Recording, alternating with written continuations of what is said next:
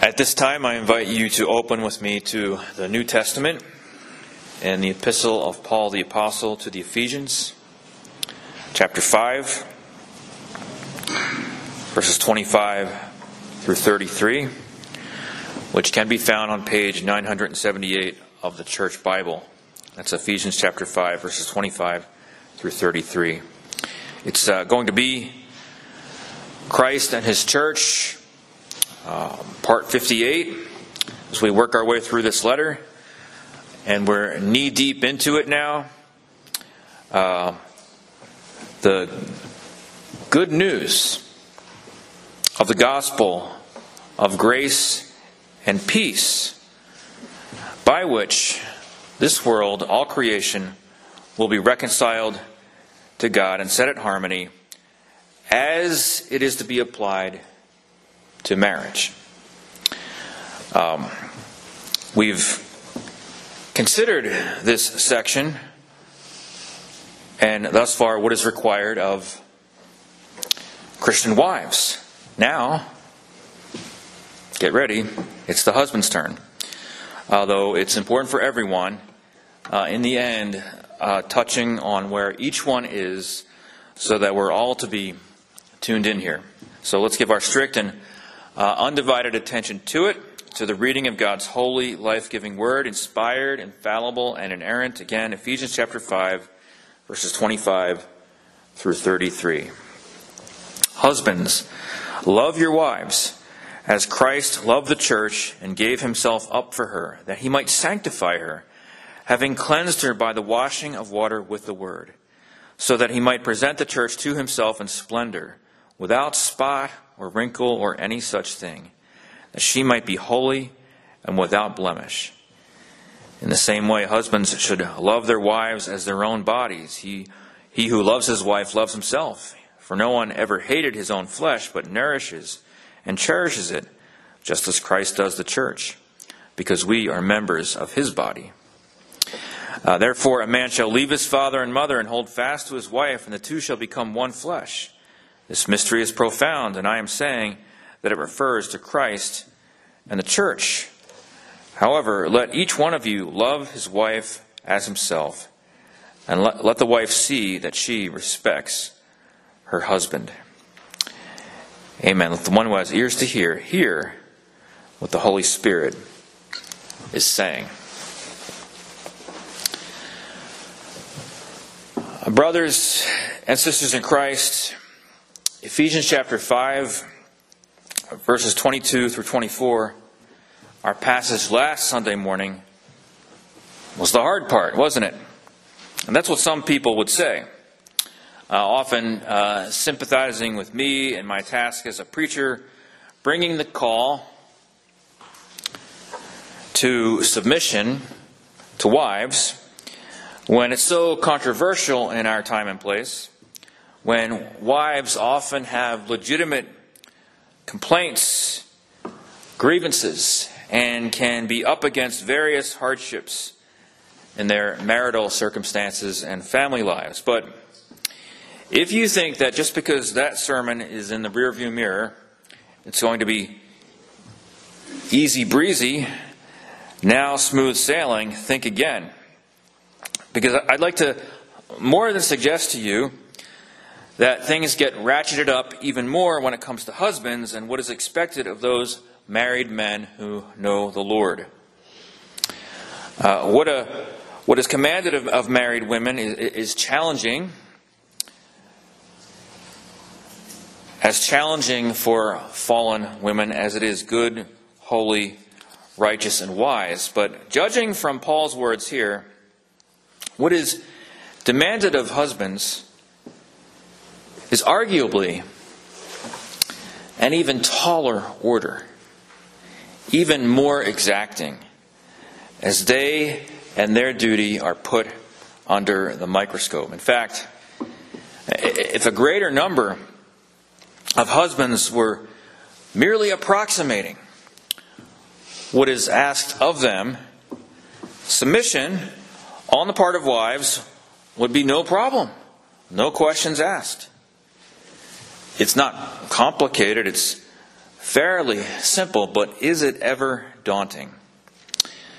This, then, all of it presupposes a right relationship with Christ, walking with Him, apart from whom we can do nothing.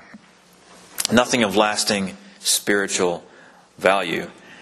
I dare to say that even if a non-Christian is a remarkably loving husband, it is due to the God we know, revealed in Jesus, and His so-called common grace, whether acknowledged or not. And many a man has stared at these directives in the face, seen his own severe shortcomings, and all the more collapsed upon the Savior and His saving, sanctifying grace. For He is the wellspring of these things, all of these graces and virtues. Covenant Presbyterian and men, current husbands, future husbands, single brothers needing to play a role through prayer and other support efforts, we need to take this to heart. As do you who are our women and children, who are counting on us to be the men we are meant to be, who need to be reinforced in what to properly desire and look for in us. With this being the big idea, the main thing God's Word is getting across, because it too flows from God's original design and is central to His remedy for what has gone wrong in marriage. You and I must embrace what Paul outlines in the calling of redeemed husbands. In other words, this is part and parcel of something that has been corrupted and ruined by the fall, which is now being reclaimed as the Spirit joins us to Christ and His benefits, bringing us to a living faith and real repentance. This is also its outworking. This as well. So let's zoom in on 3 points, all very practical and down to earth. First, leadership fueled and shaped by love. Leadership fueled and shaped by love. Church, in Ephesians chapter 5, verse 25, right off the bat, Paul authoritatively lays it down. Husbands, love your wives. If showing respect is typically along the pathway to a man's heart, so it is with women and love, with it being how they feel treasured and wanted. So that sure enough, in summation of these things, down in verse 33, Paul insists on this. However, let each one of you love his wife as himself, alongside the imperative given to the wife to see to it that she respects her husband. The calling upon Christian husbands to love their wives, sure enough, predominates the landscape here. And yet it may come off as counterintuitive. If wives are called to submit, then how come Paul doesn't turn to husbands and call upon them to exercise headship, to lead, to rule? After all, it is sometimes said that this is how men are wired. They like to run things. And so it is to be encouraged that they be in charge in marriage and in other realms. And the ladies are looking for their husbands to take initiative, to lead. This is part of the creation order and intent, with Adam made and formed before Eve, with Adam given the mandate directly in Genesis chapters 1 and 2, like to cultivate and protect the garden, with Eve to serve as his helper in these things, as well as his companion. As together, before sin entered in, they were to be king and queen under God, reproducing such that the human race would fan out and expand His glory and turn the whole globe into Eden, into paradise. And one of the chief frustrations among married women is when their husbands do not lead, being passive, inactive when it comes to spiritually nurturing their families and teaching their children and so on. They may not be guilty of any outstanding or particularly scandalous vices, but it's these deadbeats, and not just those who are abusers, who tempt many wives to pull their hair out. But if this is to be turned around and not turned into some sort of dominion that is destructive and oppressive, then love must be feeling it all.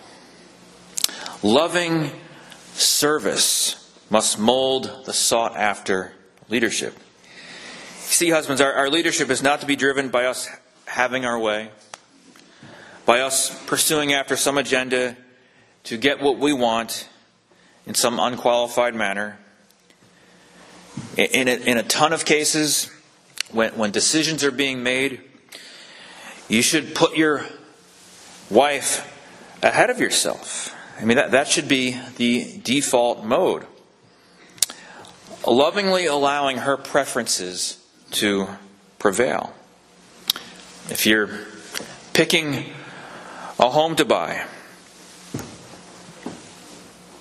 all the factors that go into it being equal, let her choice carry the most weight. If you're picking a new color of paint for the siding, once more, let her select it. My neighbor just painted his siding. I think it looks good, though not everyone does. He told me it was his wife's choice. And he added, that's all that matters. I say he's a wise man, a loving leader. Now, what if it involves something a bit more consequential?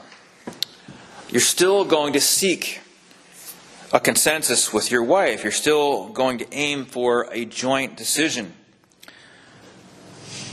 But say you can't get on the same page.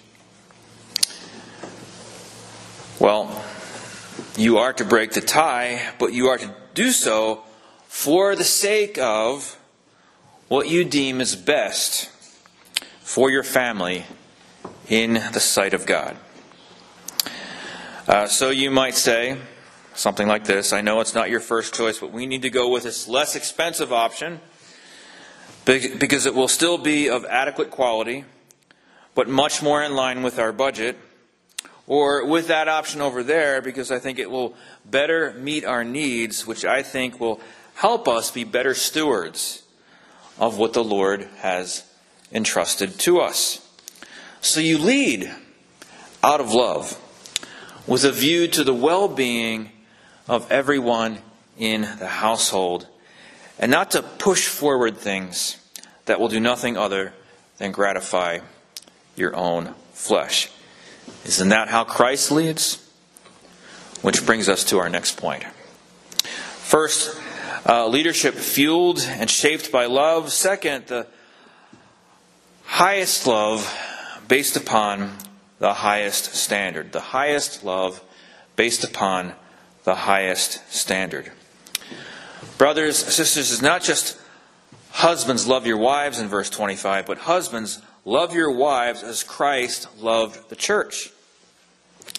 Of course, it's the humility and meekness of Christ that wives must follow in their roles. But while it's not really an altogether different standard here being imposed upon husbands, it is more direct and explicit that Jesus is the one who sets the bar through His sacrificial love. Emulate Him and imitate that, husbands. This needs to be more than some generic principle. This needs to be fleshed out. And sure enough, Paul uses 5 verbs to spell out the actions or steps that are found in the progression of his description of Christ's love for the church. Number one, he loved her. As again we read in verse 25, this is what sets the tone for a Christian husband and his love, with there being an analogy between Jesus' love and a merely earthly human husband's love, if not an identity. In the case of the God-man, his love would stretch back into eternity when he, as deity, as the second person of the Godhead, the Holy Trinity, committed to undertake for a bride that, spiritually speaking, morally speaking, was ugly, who would have nothing by which she could commend herself. But in the face of so many demerits, he, in his state pre-existing his incarnation, determined to gloriously condescend, to love her, to rescue and save her. There were no conditions she would meet to compel him to do this. So an earthly, merely human husband's love to his wife, especially if he is a Christian, and he knows Christ our Lord, and his otherworldly love, is to be, among other things, unconditional. Number two, as we read in the rest of verse 25, he gave himself up for her, did Christ, for the church. This is what love is. Agape love, with agape being the Greek term behind this distinctively Christian conception of love, laying your life down for the true welfare of the other. He would die for the church, his bride, on her behalf. Love along these lines, then, is not a feeling. It is not to be confused with so-called falling in love. There is more to this than romance. The romantic element may give you that burst at the beginning, like when you start swimming by diving into the pool.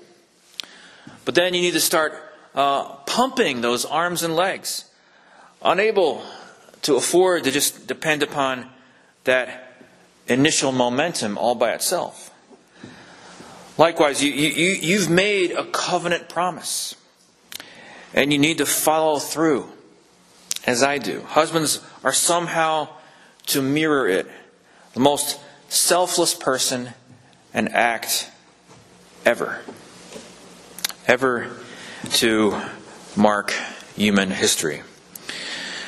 This calls for the opposite of selfishness, you see. Now, look, I know it as you do, guys. We can talk a good game.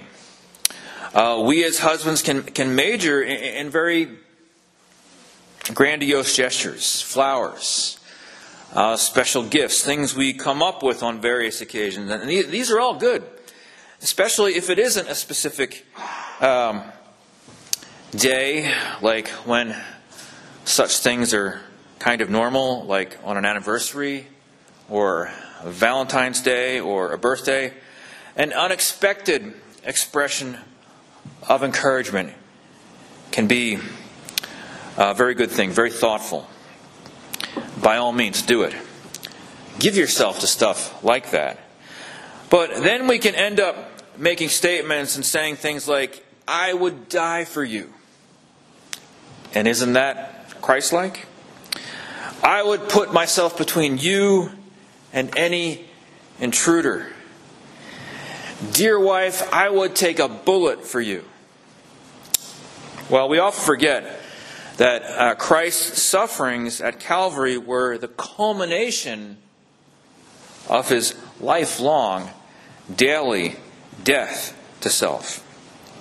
And it's really in the grind of the everyday and the mundane that we need to be willing to lay our lives down, saying no to self, working, providing, being faithful consistently, even in the little things which do add up, thus tending to the needs of your family, your kids.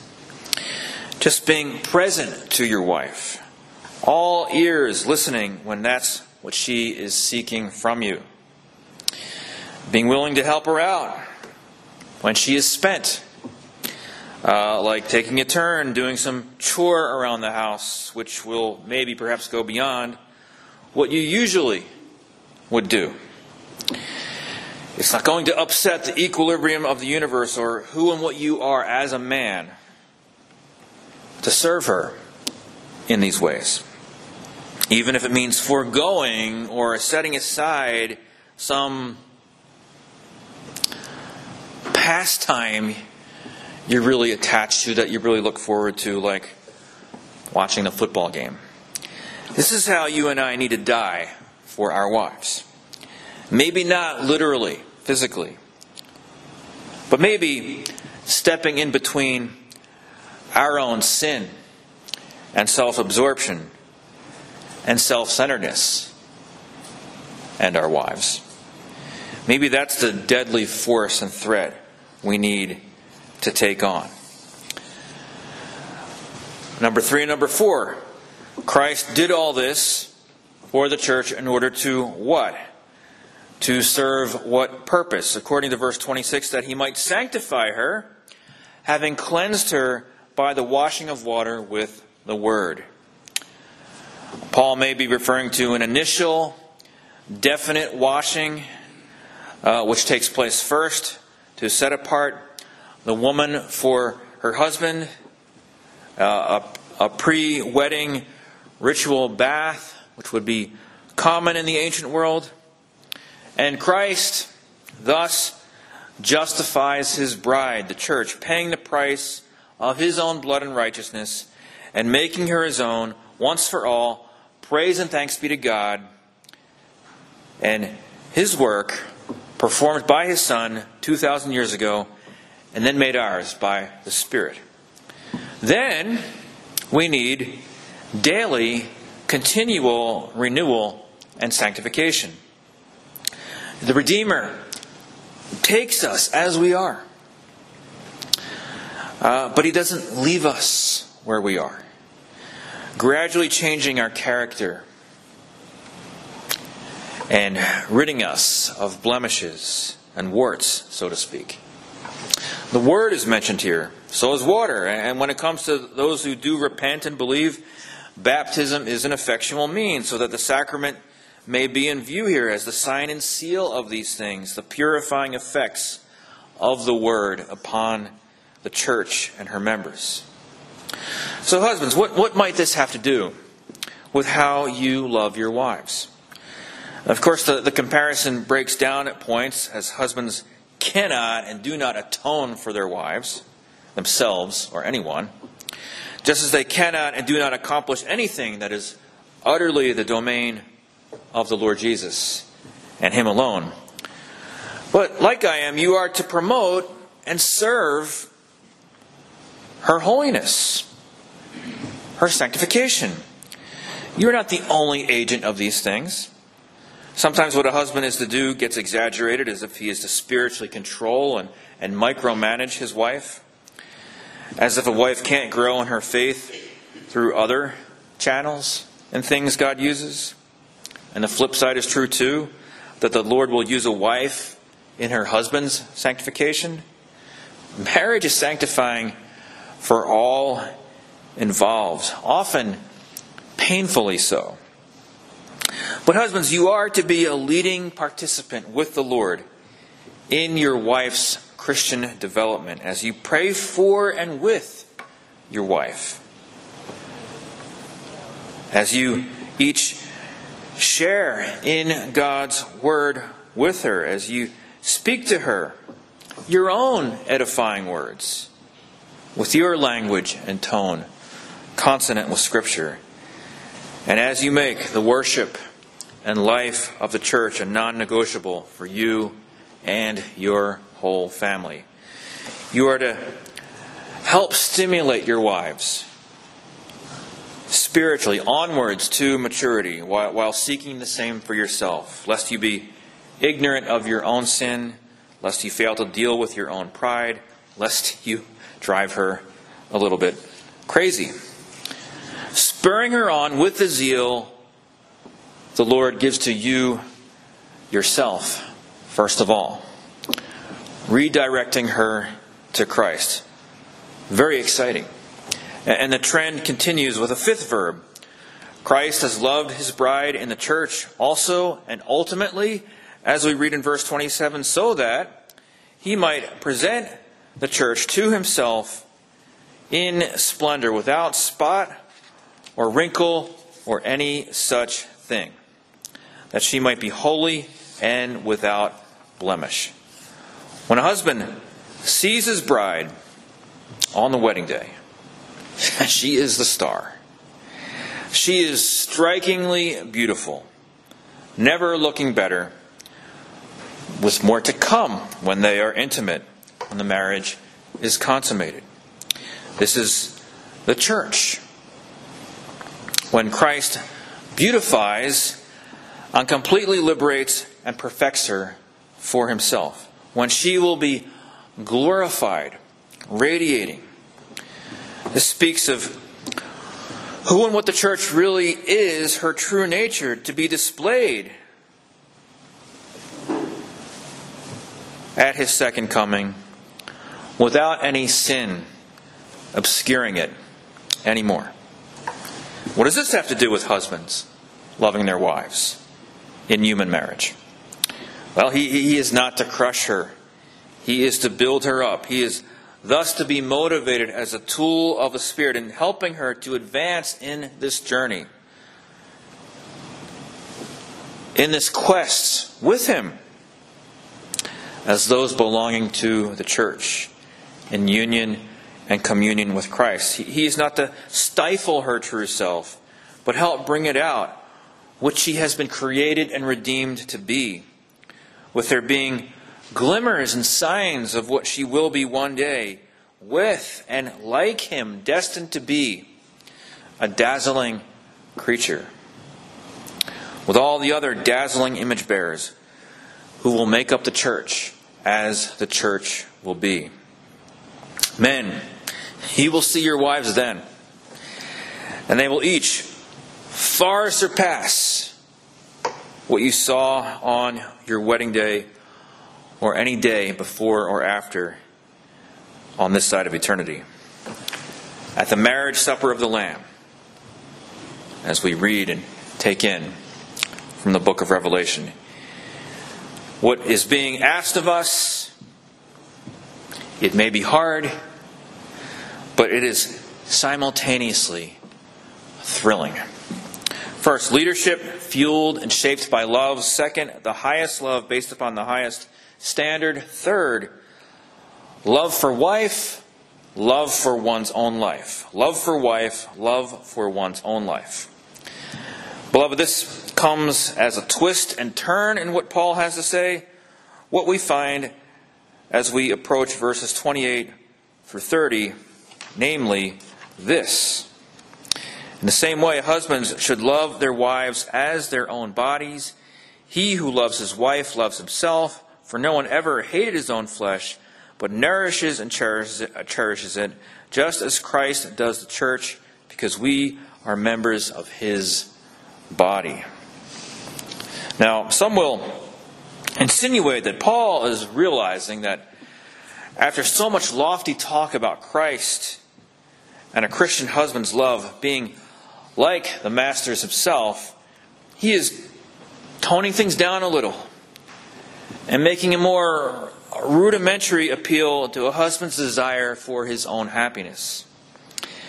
As if this is some Christianized version of that phrase we sometimes hear in our time and place, happy wife, happy life. There may be some truth to it, even while it can be so easily manipulated, distorted, such that you're really only trying to do this or that for your wife, so that she'll be more inclined to do your own bidding. But I believe this is a bit off, and that Paul is rather getting at something quite sublime. Human marriage, and certainly between one or more of the couple who are Christians, is grounded upon the relationship between Christ and the church, where there is a matching union and oneness. Christ is bound to and united to his church such that what's hers became his, and what is his has now become hers. He took her past and gave to her his future. They are intertwined, inseparable, sharing in the same heavenly destiny. So her condition and joy and peace and safety and more are all his special, vital concern, as his blessedness is wrapped up with hers. He can't and won't be happy and sit still apart from all being well with her. And so it is reflected in your union with your wives, husbands. Neither of you loses your individuality or personhood on that level. You don't dissolve and merge into some third thing. No, it's you and it's your wife, but you are so united that Paul can say that loving her for you is like loving yourself and your own body, your own flesh, which is the most natural thing to do. In our right minds, then, failing to love our wives is something we should see as downright unnatural. Failing to love her, or instead hurting her in some way, is like doing ourselves damage and self-harm. Your single life and hers are over. You now combined to jointly live out one life together. It's akin also to the oneness and unity of the church in Christ Jesus, dividing and fragmenting because of a failure to love one another as Jews and Gentiles, or whatever differences there might be among us, is a grotesque contradiction of what God has wrought in his Son. Similarly, not loving your wife, not putting her first, humanly speaking, is like a denial of your marriage and the reality of your shared life. This is why when marriages break down and split up, when separation and divorce take place, even when for one party it may be biblically justifiable and necessary, it induces such searing pain. It is like you're being dismembered and torn apart, issuing in a traumatized state to some degree for the spouses and for any children involved, as they must deal with the collateral damage, though they are innocents. You can go through something like that and be in denial and pretend everything is fine and jump right into another relationship, throwing caution to the wind. But the ones who aren't in denial will slowly go about the process of recovery. So why, if you are a Christian husband, would you risk any of that? Why would you fail to love your wife with something along the lines of the love of Christ? Why would you tolerate anything to the contrary that could be the seeds of something so devastating? If you knew you had to take a certain medicine at a certain time every day to stay alive, for the sake of your flesh and blood body and its sustenance, you'd be clockwork and super disciplined in making sure it happens. Look at your wife in the same vein, and guard her and your marriage accordingly. Pursue her, intentionally nourishing the relationship and taking all the help you can get, including the assistance and resources of the Christian community. First, leadership fueled and shaped by love. Second, the highest love based upon the highest standard. Third, love for wife, love for one's own life.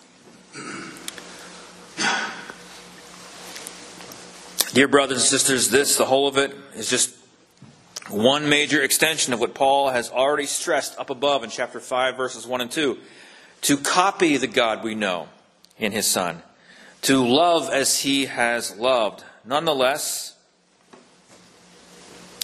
this business of loving our wives as Christ Jesus has loved the church does sound and feel impossible. We are reliant then upon our King and Savior, because in and of ourselves it is impossible. We love because He first loved us, as another apostle puts it in 1 John chapter 4, verse 19. We draw upon Him and the energizing dynamic and power that He gives. We pass on what we receive from Him and His hand in Him as we sit at His feet. We extend something of His love towards us, whether we are husbands or whatever the relational details of our Christian lives might be. C.S. Lewis admits that we are enticed to dismiss an aspect of the Christian life like this one in the name of it being too difficult. But he says it's like a question on an examination. You may be overwhelmed by it, but it's compulsory. So you have to do it, doing the best you can. Not giving yourself to it is not an option. You may be flawed, very imperfect, as I am, as all Christian husbands are in this life, as every Christian in every circumstance is. But it can be pretty amazing what takes place when you know you've got to dedicate yourself to it. And even as you fall short, and even as I do, we know that we have a generous Father above who will impart forgiveness at the cross and give empowering, even the empowering of the empty tomb by the Spirit when we come through His only begotten Son and our elder brother. Do not give up then, but press on as husbands, or in connection with whatever your station in life might be right now, as you endeavor to magnify our all-worthy triune God. Amen.